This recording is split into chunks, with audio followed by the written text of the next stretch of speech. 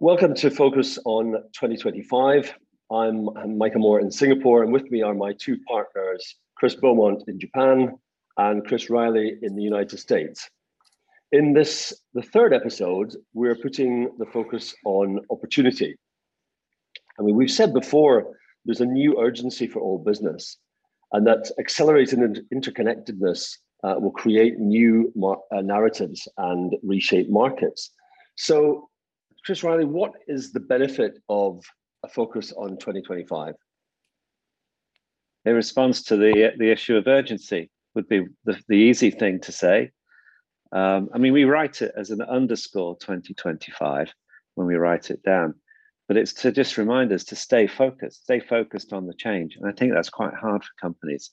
It's easy to have this kind of view of the future, which is relatively ambiguous and things might happen. But the benefit of a focus on 2025 is kind of like a 4 or 5 year plan. And at the end of that 4 or 5 year planning period, you actually know that you either have to win or lose. And we've heard enough from CEOs around the world saying this is a definitive time, and that by 2025, they have to have figured out whether or not they're going to even be in business. So I think it's a really good thing to be focused, and it gives you kind of clarity of thinking.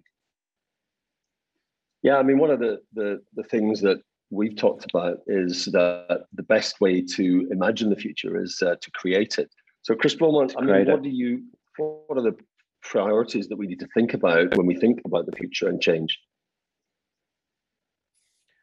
Remember how to learn how to forget, because I think we know that the recipes of success in the past are not going to be recipes for success going forward. We need to work differently. We need to collaborate more, to co-create. And that means we have to have ideas coming from different disciplines and from different cultures. So multidisciplinary and multicultural. It's going to be very complex, and we've got to embrace that complexity and not just simplify it so that we can communicate something that is shallow. We could call it the messy age. I want to use the F word. Fragmentation.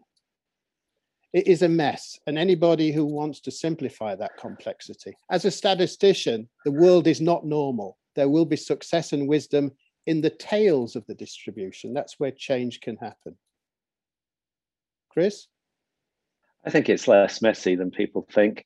I think it only looks messy if you look at it from the point of view of everything you've experienced before. There's real clarity here, which is that most economies can produce most good things. Most people are actually dealing with the same problems. China is now a very good competitor with everybody else. I think there's a lot of new lessons, if you like, but it creates a structure that you can plan very effectively on. Kids don't want to drive cars in the United States the way they used to. Cell phones are really popular. The internet is changing retail. I mean, these things are all kind of acknowledgeable. So it's messy only if you look at it from the point of view of the past. And if we give that clarity, then we can help create the trust that the world needs to change. But what is very, very different, which I think is probably worth emphasizing, is that ethics are different. First of all, they're more important. Secondly, they're being agreed right now. And I always go back to the Paris Agreement. That's a great ethical agreement between 190 countries. Culture is transformed.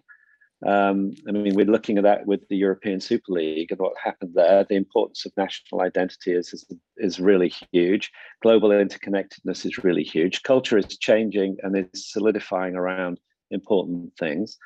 And in the main, I think we're enjoying the transformation that's been triggered, accelerated, and made real by the pandemic. And it's also being made real by stories or narratives that can go viral and change people's attitudes and change people's behavior. And I think that is really... Over there in Japan, Chris, you've got Uniqlo commercials featuring gay couples. I think this is the transformation going mainstream. It's good.